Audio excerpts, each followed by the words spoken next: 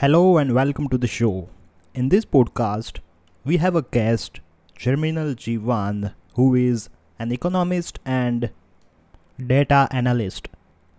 Here we have discussed about why rich gets richer and poor gets poor, how rich people save taxes, after the COVID-19 outbreak, why the world is saying K-shaped recovery. We have also discussed why governments all across the world spend tons of billions of dollars in the defense and national security. So, you will get to learn a lot and listen to this podcast till the end. So, hi Germinal, welcome to the show.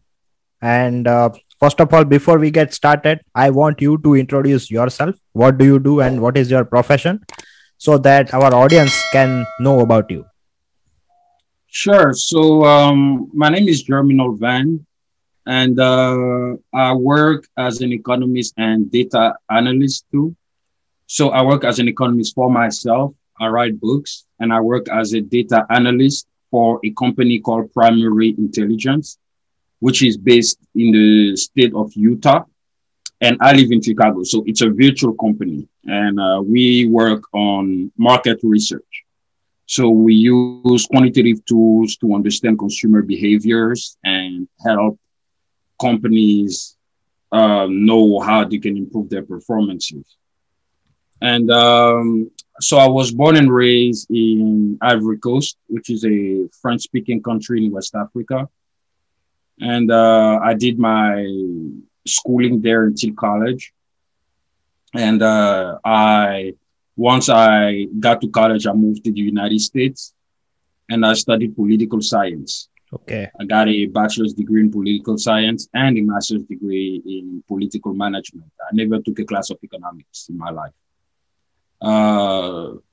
Today I'm working in economics. In fact, I trained myself in the field.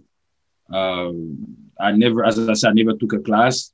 I never knew before what was supply and demand, those curves, none of that. So it was a journey, but it was a very interesting journey. And I must say that I'm glad to be where I'm at today. Okay. So, I in your Instagram profile and in your YouTube channel, I saw that you have written nearly 16 books on economics. So, I have, I have a total of 19 books. oh, that's great. But when did you think that you should go ahead with the field of writing? Okay, that's actually an interesting question. So it was in 2018. I always wanted to write a book in my life. In fact, I always knew that I was going to write a book in my life at some point. But before I wanted to be a politician. Oh. That's even why I studied political science. I wanted to be a politician. So, when you're a politician, you have to write a book. When you go in campaigns, it's a way, to get the voters to know you and to also make some money in the process. And, but I never thought of writing my career.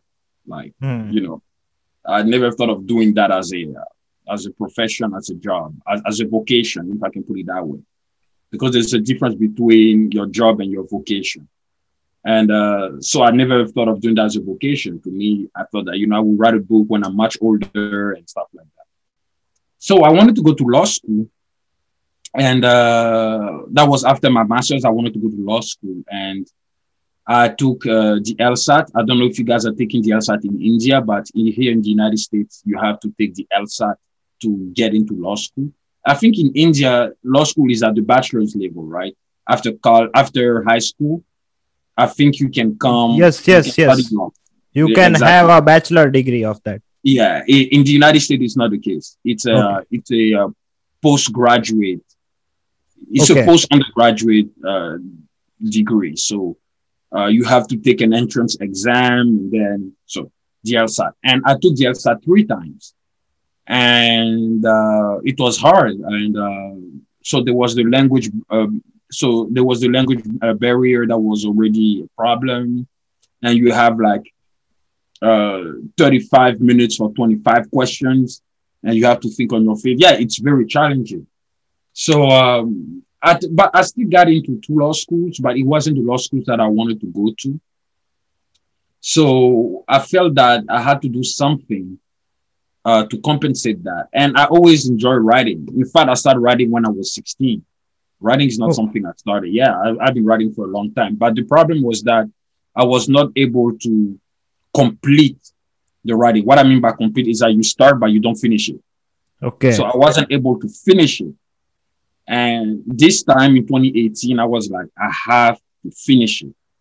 So when I was finally able to finish it, that was probably the proudest moment of my life after my marriage with my wife. And and that's when I officially published my first book, which I write, no, which I wrote in a matter of months. I was writing every day for 9 hours. Yeah, I was dedicated to it. And then once I finally published it and I held the book in my hand, it was a great feeling. It's I don't know how to explain it, but you actually have to experience it to understand what I mean. It's like being elected president. Only the person who's been elected can understand what it means. So once that was done, then writing books became almost a joke because the first publishing the first one is always the hardest. Once that Yeah, is done, then definitely. yeah, the rest becomes easy. So yeah, it's and I start at first in political science, legal theory, and then I got into economics after my fifth book when I started learning about libertarianism. But we will get into that at some point. But that's how pretty much I got into writing. Also, yeah, that's amazing that it has been 19 books, as you just said, and it's not that easy.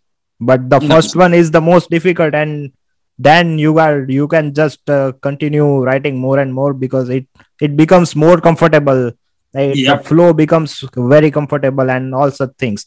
So yeah, it's great to have you, and you are doing also great Thank you. in the field of economics. So if we start with my first question, which is very popular, and you must have heard a lot, that why rich gets richer and poor gets poor. What are the reasons? What are the economic factors and economic reasons that you consider that rich people get richer no matter what the situation is? If we talk about the COVID-19, we saw that there are a lot of billionaires who have made billions even in the worst case scenario like the COVID.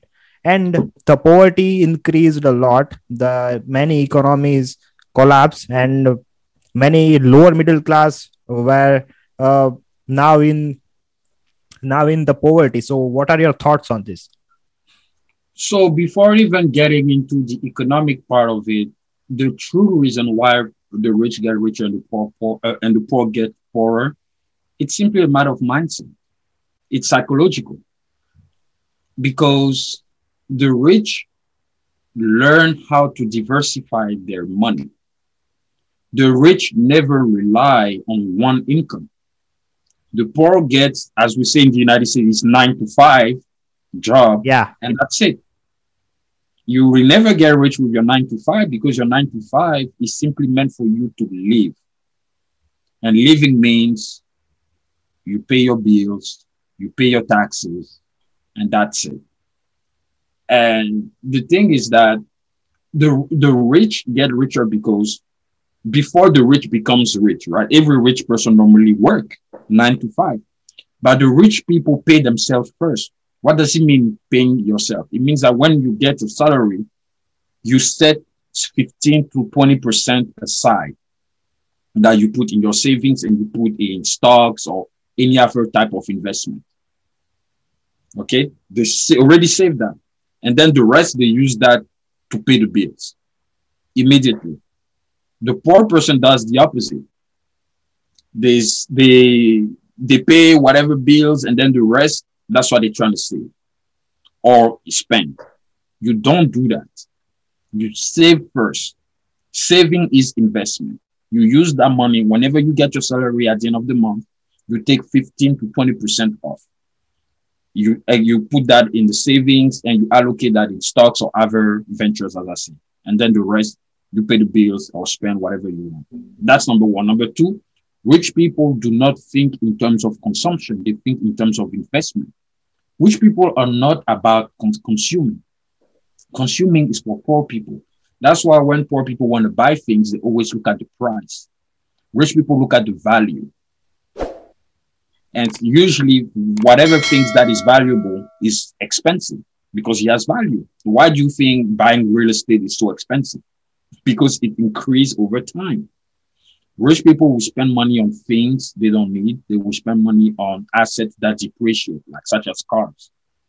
You're going to go buy a car, take a loan, buy a car, but the minute you start driving that car, the value depreciates. But when you get a real estate, whether it's a condo or a house or whatever, the value will increase over time.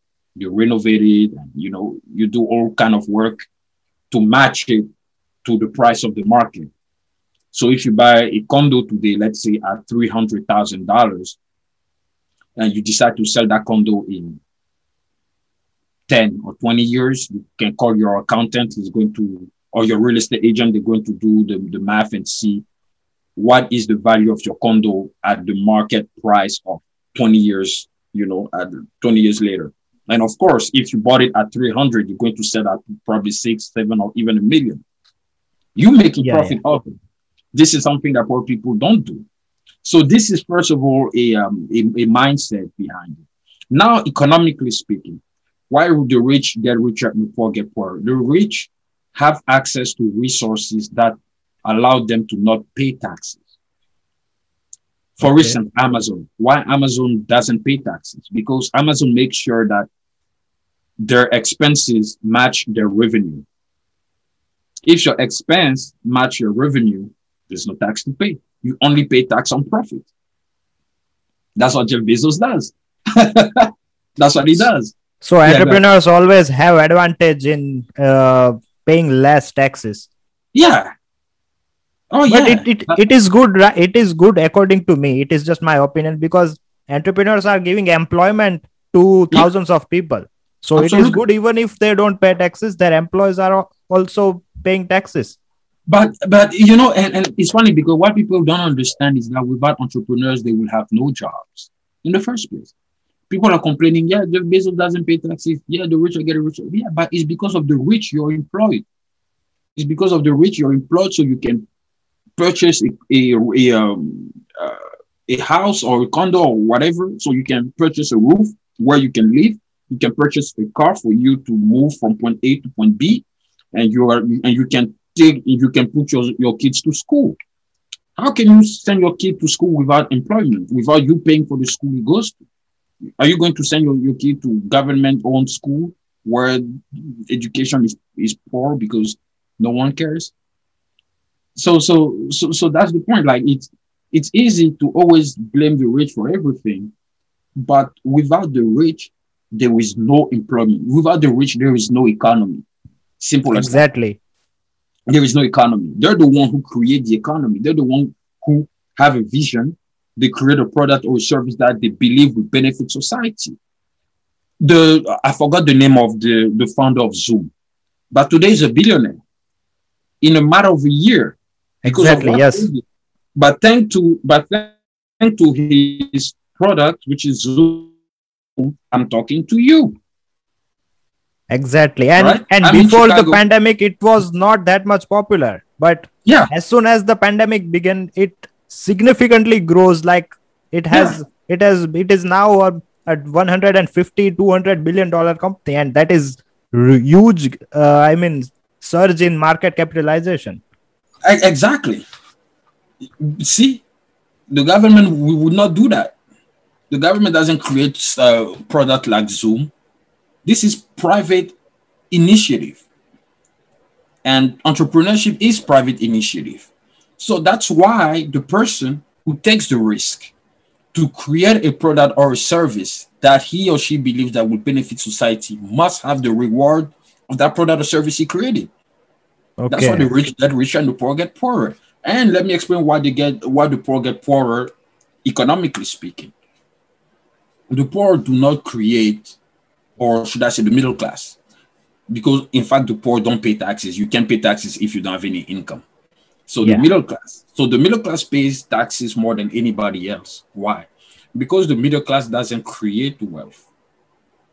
It's the owners of the means of production who create wealth.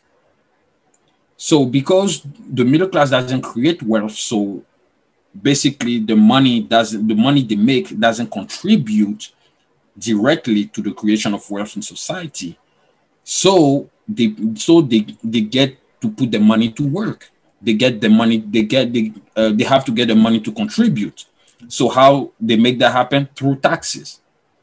So that's why they get more. They get taxed more than anybody else because the rich, as I said, they have the resources to afford accountants that would tell them all the legal ways for them to not pay taxes.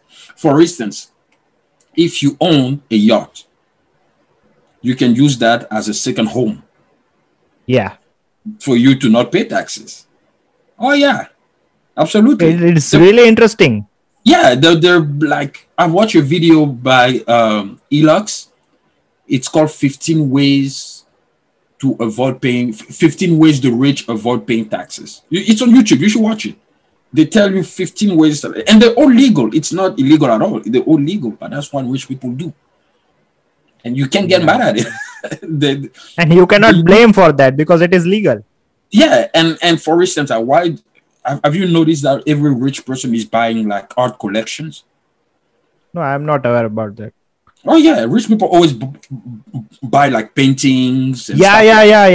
Exactly. Got it. There's a reason behind it. They don't do it because they love art.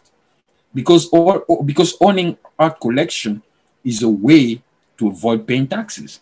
Oh. And is a way to also make money on that. Because if you buy an art collection, let's say at $3 million, you can sell that very same art collection at 20 million. I don't know if you're familiar with Ken Griffin.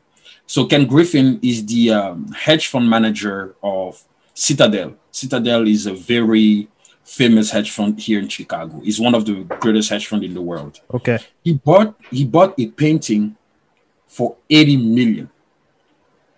And that's that painting huge. is not even great. Yeah, 80 million. Why on earth you pay a painting for 80 million? But imagine the day he gets tired of it and he wants to sell it. Imagine the price. And that's what and the price will definitely go up because he has purchased the product and the person who has purchased the product is already a millionaire. Exactly. Absolutely. Now you understand. Yeah, that's how it works. He's going to sell it at a price that is even much higher than the price at which he bought the collection art originally. That's how it works. Another way is donation. Why do you think billionaires do philanthropy? It's not because they have a great heart. Maybe some of them do. Sure, I can't say all of them are manipulated, but the reason behind it, of course, is monetary. Because when you do donations, you don't pay taxes because you donate your money to charity for a good cause. Yeah. It's legal. So this is how the system works, right? Yeah. So rich people know how to take advantage of the system. Yeah. Poor people don't. Yeah. So now the question is, how can a poor person becomes rich? The very sure way is to create a company. You create a company that sells a product or a service that you believe will benefit people. Exactly. That's how you do. Because companies are like real estate. They increase in value over time. Because see, people argue that, sorry for interruption. No worries. People argue that poor people have less resources available. But if we compare with the generational, for example, our parents had less resources than ours, and our grandparents had almost no resources to start any business kind of stuff. We are living in the world of technology, and it is very easy to start a business. We can just start our online business in just one day. It is that simple. But still, people believe that it is hard to do any kind of business. It is hard to develop a product and services and all kind of stuff. It is hard to buy sellers and all such things. So it's like people are most people are not feeling comfortable to adopt the entrepreneurial thing, right? It is my opinion. So what do you think about that? I agree with your opinion, but the thing is, let me add to it. The thing is that if you're not comfortable creating an online business, if you have now resources available to you and you're not comfortable doing it, then don't complain about the fact that the rich are getting richer. That's the point. Yeah. So don't complain about it because, as you said, at the time of our grandparents, they had literally no resources, and yet they still managed to create something of value. Our parents had more resources than our grandparents, but our parents did not have the resources that we had, and yet Yeah. they still managed through it and create things of value. Now, as you say, us like all you need sometimes like to create your own business, you can simply create a podcast. You already have a podcast. Yeah.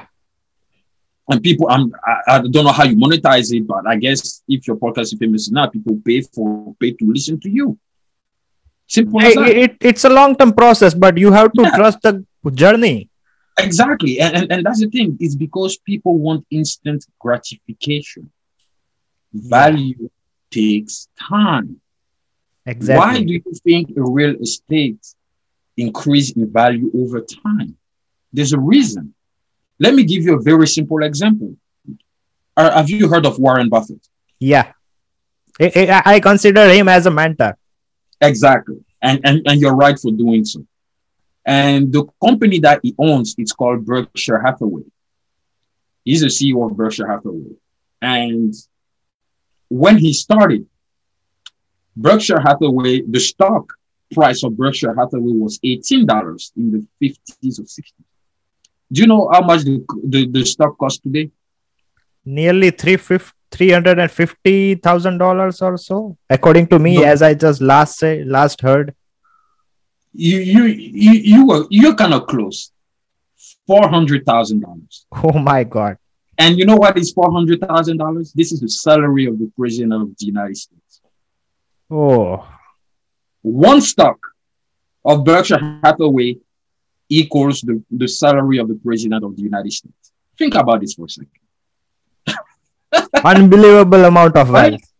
But what happened is because Berkshire Hathaway grew in value over time. That's why Warren Buffett is so rich. Not because of his salary. Warren Buffett's salary is $100,000. That's actually his salary. That's why he pays himself. Yeah, But the stock of his company, the ownership he has over Berkshire Hathaway, and the fact that Berkshire Hathaway owns other companies such as Geico are the reason why he's one of the richest people on the planet. yeah. That's how it works. And majority of the company he owns are in the Fortune 500. So they are Yep. already massive companies at Oh, the yeah, moment. absolutely. So you said that about instant gratification. I would like to add two more points over here that I've heard that I have observed not only in India but also in the United States, people are so fascinating towards stock market and crypto trading because they want to make quick money just like that. And if we talk about, especially if we talk about cryptocurrency, you will see that there is a massive amount of volatility is there. So you can see that in just 1 week, the market cap of uh, like crypto can fall down by 40 to 50%. That's very normal in the world of crypto, but still people would do it because they want quick money. And that's a problem. You see, it's deeper than economics. As I said, it's psychological Yeah, and it's even sociological. People don't understand that everything starts. I'm not even religious, but it's written in the Bible. okay. When God cursed Adam, he said, "You will have to work to the sweat of your forehead to earn your bread." That is the most powerful phrase ever. It tells you everything you need to know about the human condition. Is to say that no matter what you do, Any things of value, you have to work for it. It means that it will take time. You will not see the Yeah. result immediately. That's what it means.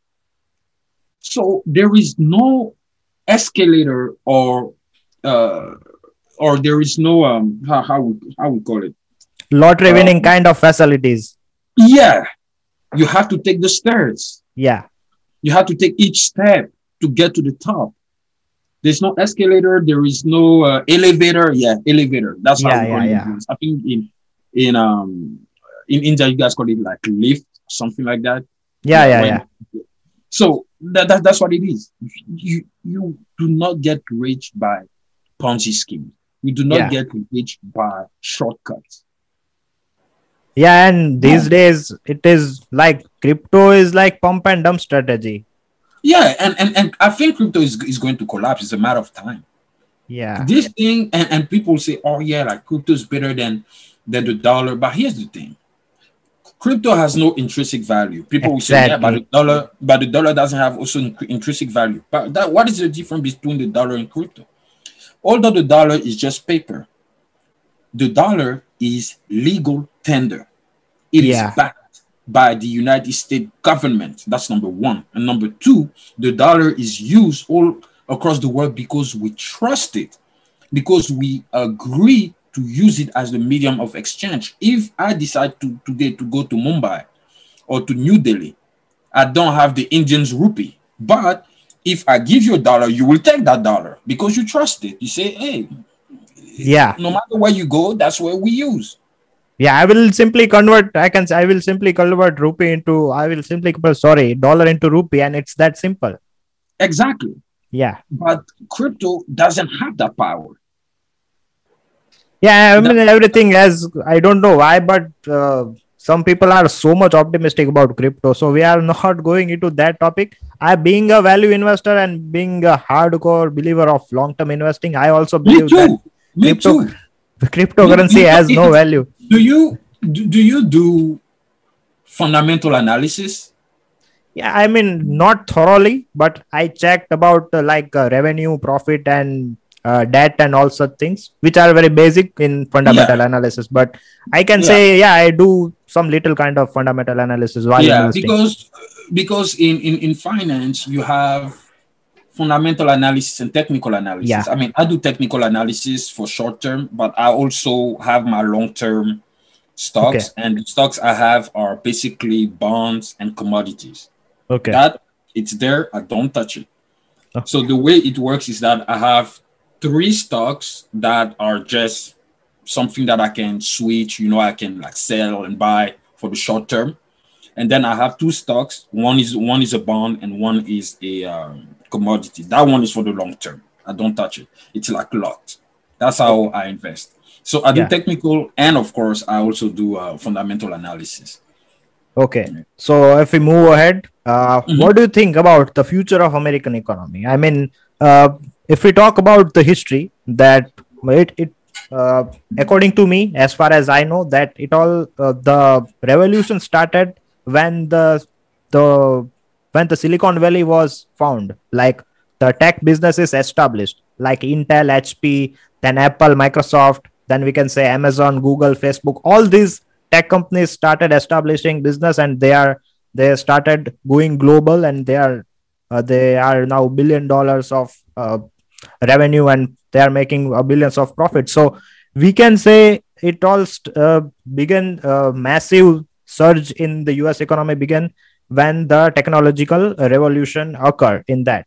But right now, if we focus that, it is almost saturated, and according to me, the US economy is focusing more on space travel and Mars kind of thing. So what do you believe on that? Because the next big thing, US economy always focuses on innovation, as far as I know. And as the tech startups have saturated their limit, and the next big thing I consider is space. So what do you think about that? I mean, space is definitely up there, but even before space is even like long term. It's artificial intelligence. Okay. It's robotics. Even in in professions such as law, people are creating robots that are going to work as paralegals. So the job of paralegals is going to be extended very soon. So it's Okay. in fact it's robotics. Now, what I'm more intrigued about is how people will find a way to implement consciousness into robots. Yeah. That's scary And because and people the will do feeling it. I I'm know sure the because all researchers you will need definitely do it. because all you need is a mad scientist find the magical formula of how to implement consciousness into robots. Because the minute robots are able to think for themselves, I think we're done as humans. So that's why it will be important as well to implement regulations on how technology is going because it's a matter of time. Yeah. Robots are going to be created and to take to they'll be created to perform jobs, that Yeah. humans actually do. Like okay, plumber, I don't know. Plumber is a job that has been existing for a very long time. But knowing human beings, how human love innovation, people will find a way to create robots that will do uh, plumber jobs or carpentry, something like that. They're already creating, as I said, they're already creating robots to do paralegal work, Okay. legal research, or anything. It's a matter of time before they even start creating robots that will become lawyers. Okay. Yeah. I Yes. mean, So it's scary. So and the space race has always been there since the 60s. People always wanted to find human beings have always been curious about space, intrigued, I would say, because human beings are fundamentally convinced that the earth is not the only place where yeah. living beings exist. Yeah. That's why they're up there. They're convinced that there is another planet where that's why the concept of aliens started. There are people like us who may have different cultures, different values, who live somewhere. Yeah. So that's what it is. And on top of that, they want to check if planet like Mars is where if it's possible for us to settle there. I don't know, man. Like personally, the space thing, I'm not too thrilled about it. I think it's like their deal. I think on Earth we already have too many problems already Yeah. before focusing on like somewhere that is not even close to us. But like the future of the US economy is basically robotics. Okay. A lot of things will become automatic. People are losing their jobs. And COVID showed it. COVID showed because what happened with COVID is that the economy took the shape of a K. Yeah. What is that shape of a K? So people who are in tech or know anything that is quantitative. So if you know statistics, econometrics, math, and coding, stuff like that, people who are in those fields, they went up. But people who are in doing physical work, such as like barber, server, all these jobs, Restaurants, aviation sector. they all went down. Yeah. That's the K shape. So it's like, yeah, something like that. Yeah. Right. Yeah. So, Exactly. yeah. So if I go ahead with that particular point, that the COVID has completely changed the way people live. So what do you think that when will all this recover, or they all or all these businesses will have to shift their business model to some level in the field of technology? Yeah. So, for instance, one thing like restaurants, for instance, will have to do is to create delivery services now. Yeah, So like that in the US, you have DoorDash. yeah, so that people can order online and then the food get delivered to their place rather than going, sitting at the restaurant. So yeah, that's how to compete. Even for barbers, I don't know. But we must also be realistic to some extent. Okay. We are human beings. And although the virtual world, the technological world is great in terms of having access to resources and stuff, we're still human beings and we still to deal with organic stuff. You know what I mean? Like we still need to touch things, like Yeah. because we are at the end of the day, a bus driver remains like you can drive a bus through the computer. Yeah. This is something technology can't really do much about it, right? Or like uh I'm thinking of like something else that would be hard to replace with technology. Like yes, people are already creating cars that can drive themselves without you being behind the wheel. But We can that's also say psychological consulting and all such things which require human interaction, personal human exactly interaction. exactly because exactly when you go see a psychologist, you want to talk to Yeah. someone.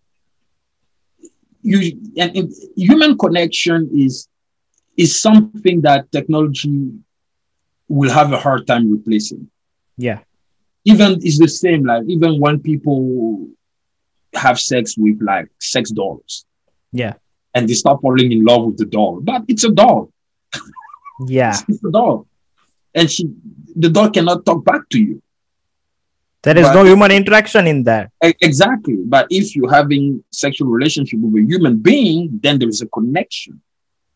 There is a connection because the feelings are being either reciprocated or you getting or she rejects you and you're heartbroken, blah blah blah.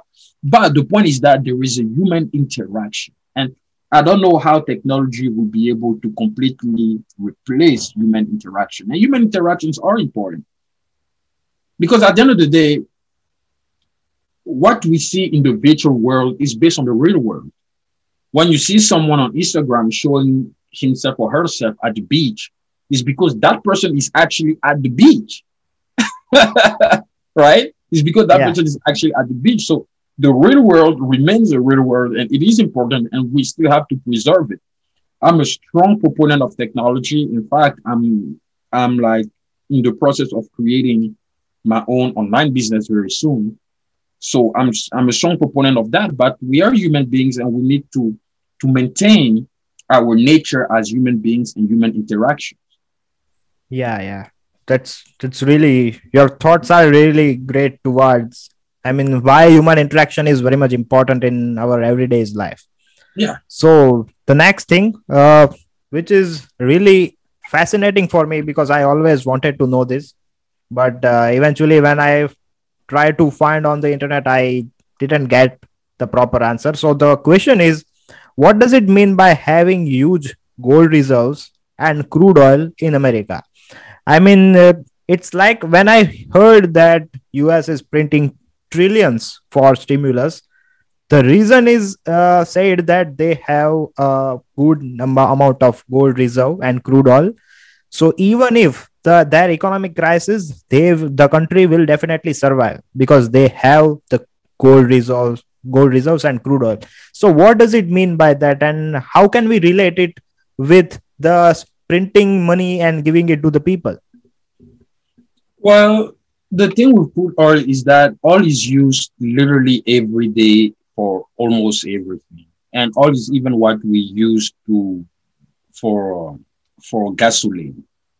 So if the price of gasoline is increasing significantly, then the price of crude oil is also going to increase significantly.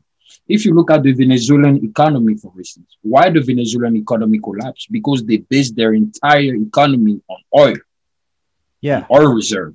So the minute the price of oil tanked, the Venezuelan economy tanked too. Oil Yeah. is always using. Oil is a commodity. Now I don't know to what extent people will continue to rely on oil. That's what they create. They're creating like ecological technology where we won't have to rely too much on oil and gas and pollute the air and stuff like that. The people are working on that, but for now, oil still plays a very important role. So based on the price of oil, the Federal Reserve determines how much money they can print. Yeah. It's called quantitative easing.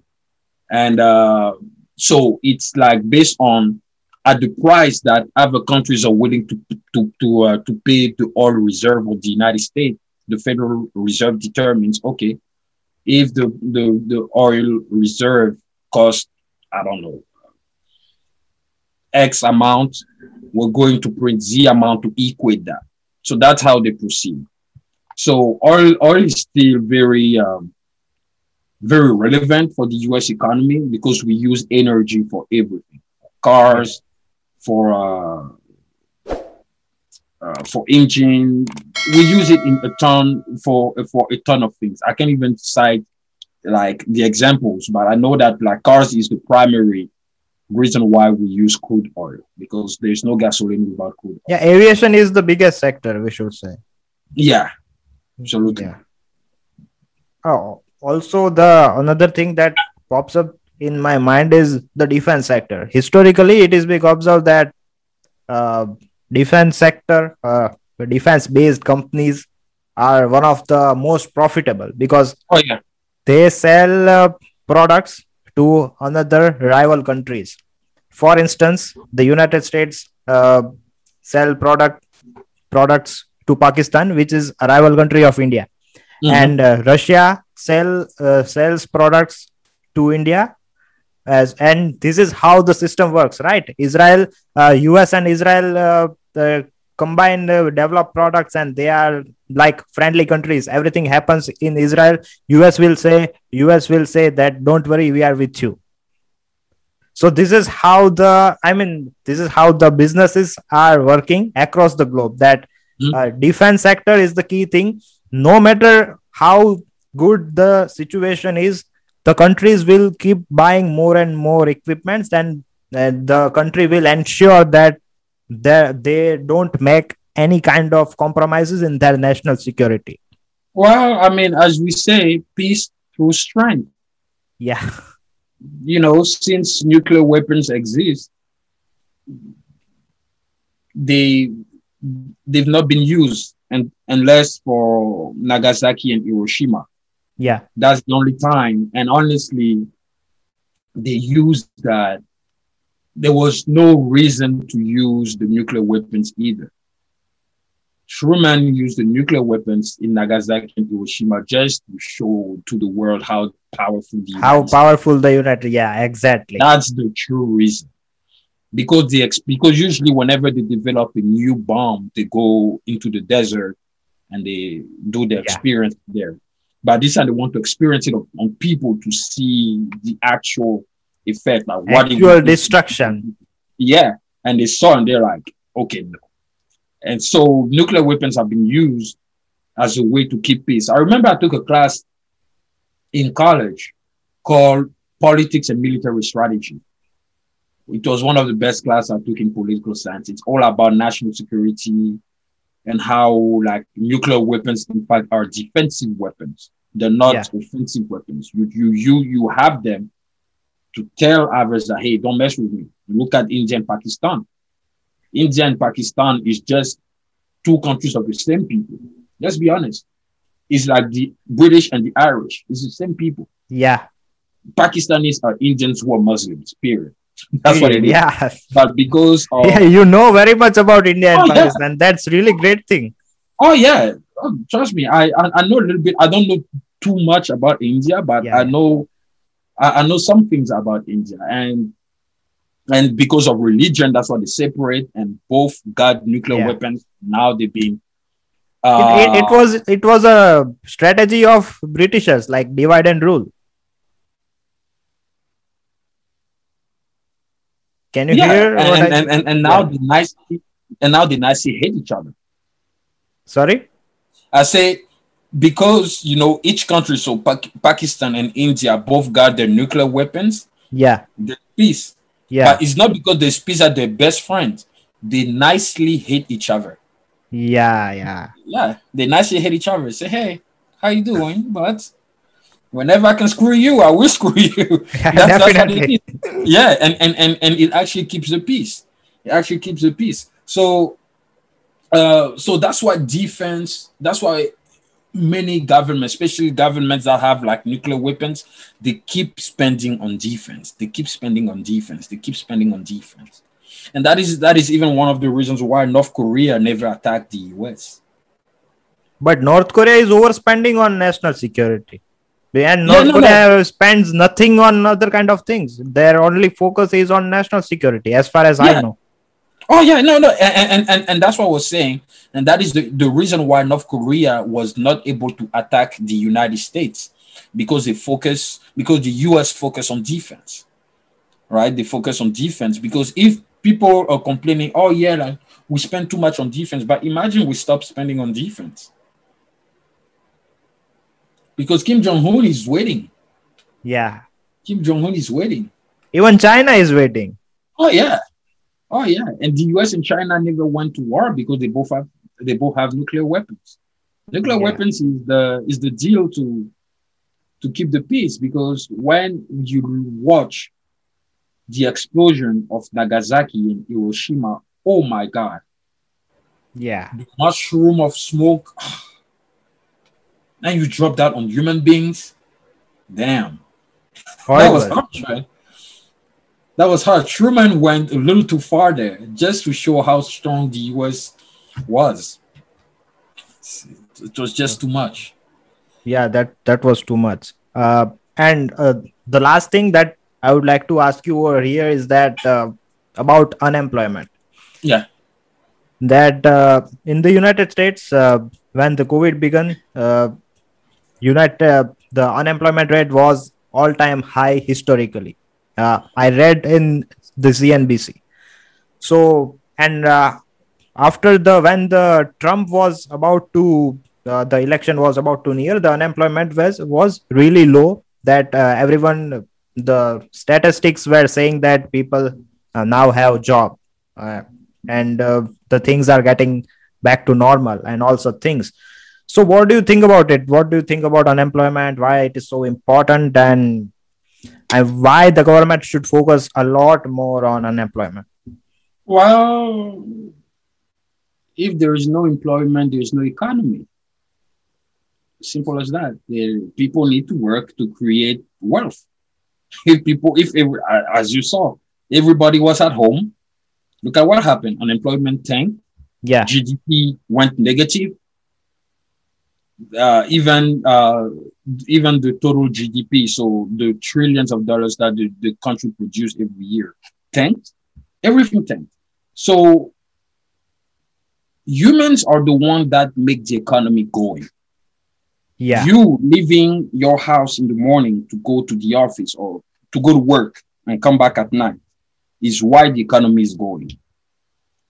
And when you saw in March, from March 2020 to January, February 2021, that was like 14, 15 months. yeah, People were staying home, going crazy. Nothing was going on, to the point that we have to send stimulus checks twice. yeah. That tells you everything you need. Like, employment is very important. Without employment, there is no economy. Of course, there will always be unemployment because everybody cannot be employed at the very same time.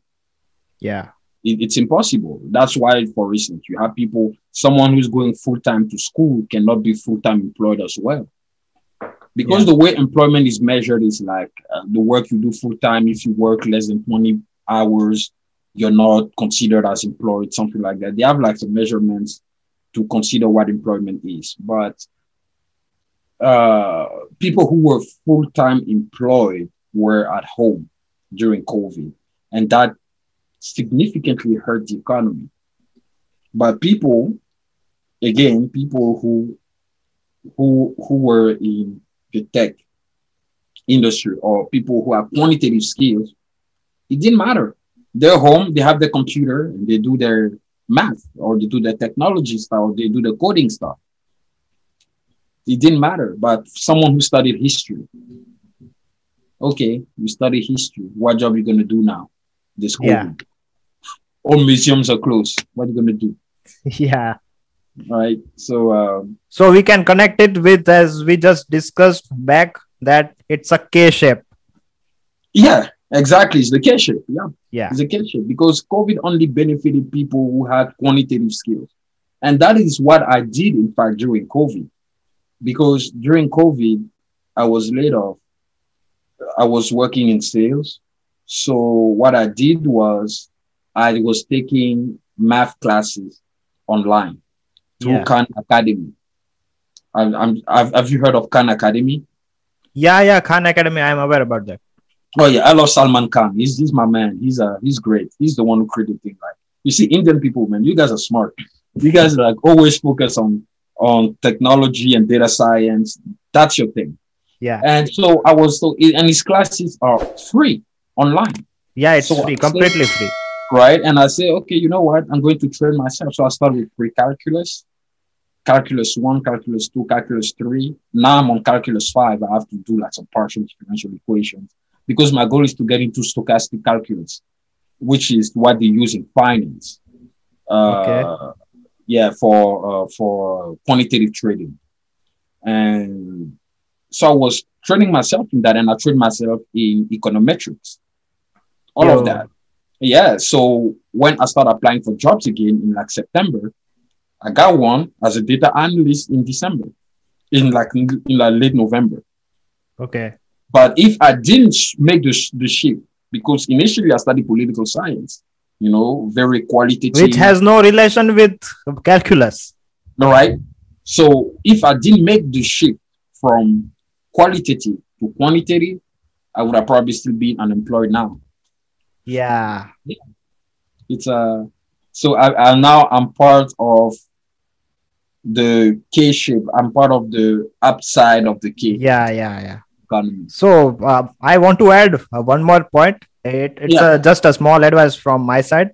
As you become good at the mathematics, it allows you to be a good computer programmer as well, and which enables you to make tons of money Uh, because programming is completely based on logic that you need to have good at mathematics. So that is what just I know, that if you are good at mathematics, it becomes easier to become a good programmer. yes, it's true, but I hate programming. Okay. As funny as sound, no, seriously, like there's nothing wrong with programming. Yeah. It's just not my thing. Like I mean, don't get me wrong, I use R, the programming language software R. Yeah. I use it, but I don't like it because I'm a scholar. I write books to educate people. That's Yeah. what I do. You see what I mean? That's what I do. Yeah. I don't like because I could easily learn programming. All I have to do is to go on YouTube, type Python, uh, we call it Python lectures, and then for 6 hours you sit in front and you learn all the coding you need. I can do that, but I'm not passionate about coding. Even like all the regressions I used in my books are basically from Excel. I don't even Okay. use R like that. The reason why I use R was because I took my I did a certificate in statistics from Coursera, and you were compelled to use R. That's why. Otherwise, I would have never used those programming language. But Okay. if you're good at mathematics, absolutely, you're good at programming. Yeah. Absolutely, because it's a continuation. And the mathematics you focus on to do programming is called discrete mathematics, Okay. where the numbers are 0 and 1. That's why in programming you have 0, 1, the binary numbers. Exactly. Yeah. Yeah. You use discrete mathematics to do that. At some point, I was even thinking of working as a quant. You know what quants are? No, I am not aware about that. So a quantitative analyst is a financial analyst. So is an analyst who works in the financial sector, specifically for banks, in mutual fund, hedge funds, Okay. and they use quantitative method to predict the market, Oh, where I the see. market will go. And those people are well paid.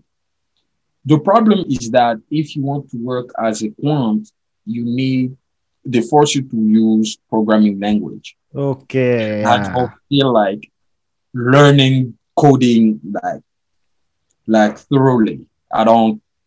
I'm not ready for that. What I like doing is doing classical econometrics, like doing my regressions to test economic variables or using mathematics to develop a theory, and that's it.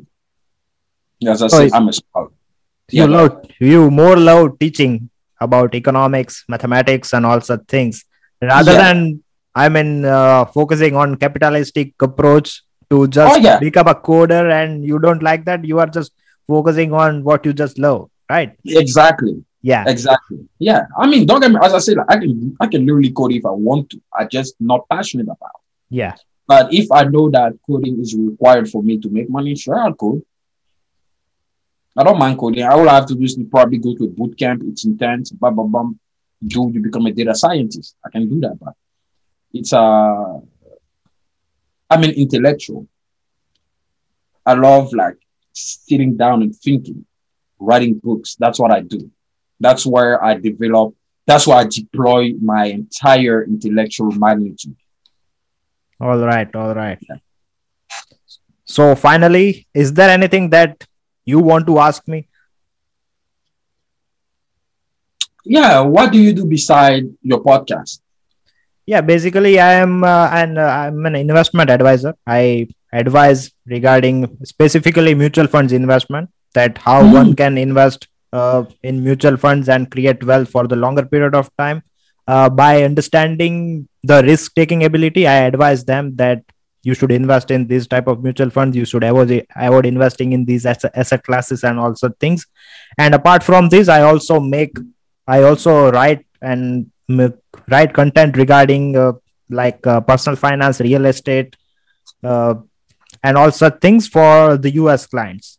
So, if there is a financial consultant and money coach in the United States, he will approach me for the finance and real estate regarding content, and I sell my content, and it can be video and written words. So, if for freelancing, I do this, which is content writing regarding finance only. So this is what I do, and for a hobby, I'm just doing the podcast. I'm meeting the people like you, having a huge knowledge of a specific field, and I love doing it, and I'm also learning a lot of things by doing this. So this is what I do. this is awesome. Do you plan on turning your podcast into like an actual business, like an LLC or something? I would love to do, but see, it's just a learning process. I'm just learning. I'm just focusing that how the journey goes. I'm just experimenting that if I'm good at podcasting or not, and what are the future potential of it, and can I make it as a professional business? How can I monetize it, and all the things that I'm doing. I'm just focusing on implementing, and then I will Mhm. just focus to fix that, can I do this or not. So this is what I that this is what the ultimate goal. And by doing this, the end goal is that if, let's say, if I'm good at financial consulting, I can do financial consultation by just a Zoom call like this. For one Mm, and 2 hour of consultation, I can make money out of that. So it yep. is a long term process, like Mhm. 1 year, 2 year, and also things gradually. As soon as I learn, then it will become easier for me to consult. Absolutely. Well, that's good to know. That's good to know. Like that. Good to know. Yeah, so thank you so much for having me. Sorry. No, thank you for, as you say, thank you for having me on your platform. Thank you. Yeah, I mean, Thank you so much. it was great having you on the show. I learned a lot about the US economy and overall economics as well. So it was great having you on my show. Thank you very much. So yeah, I mean, thank you so much.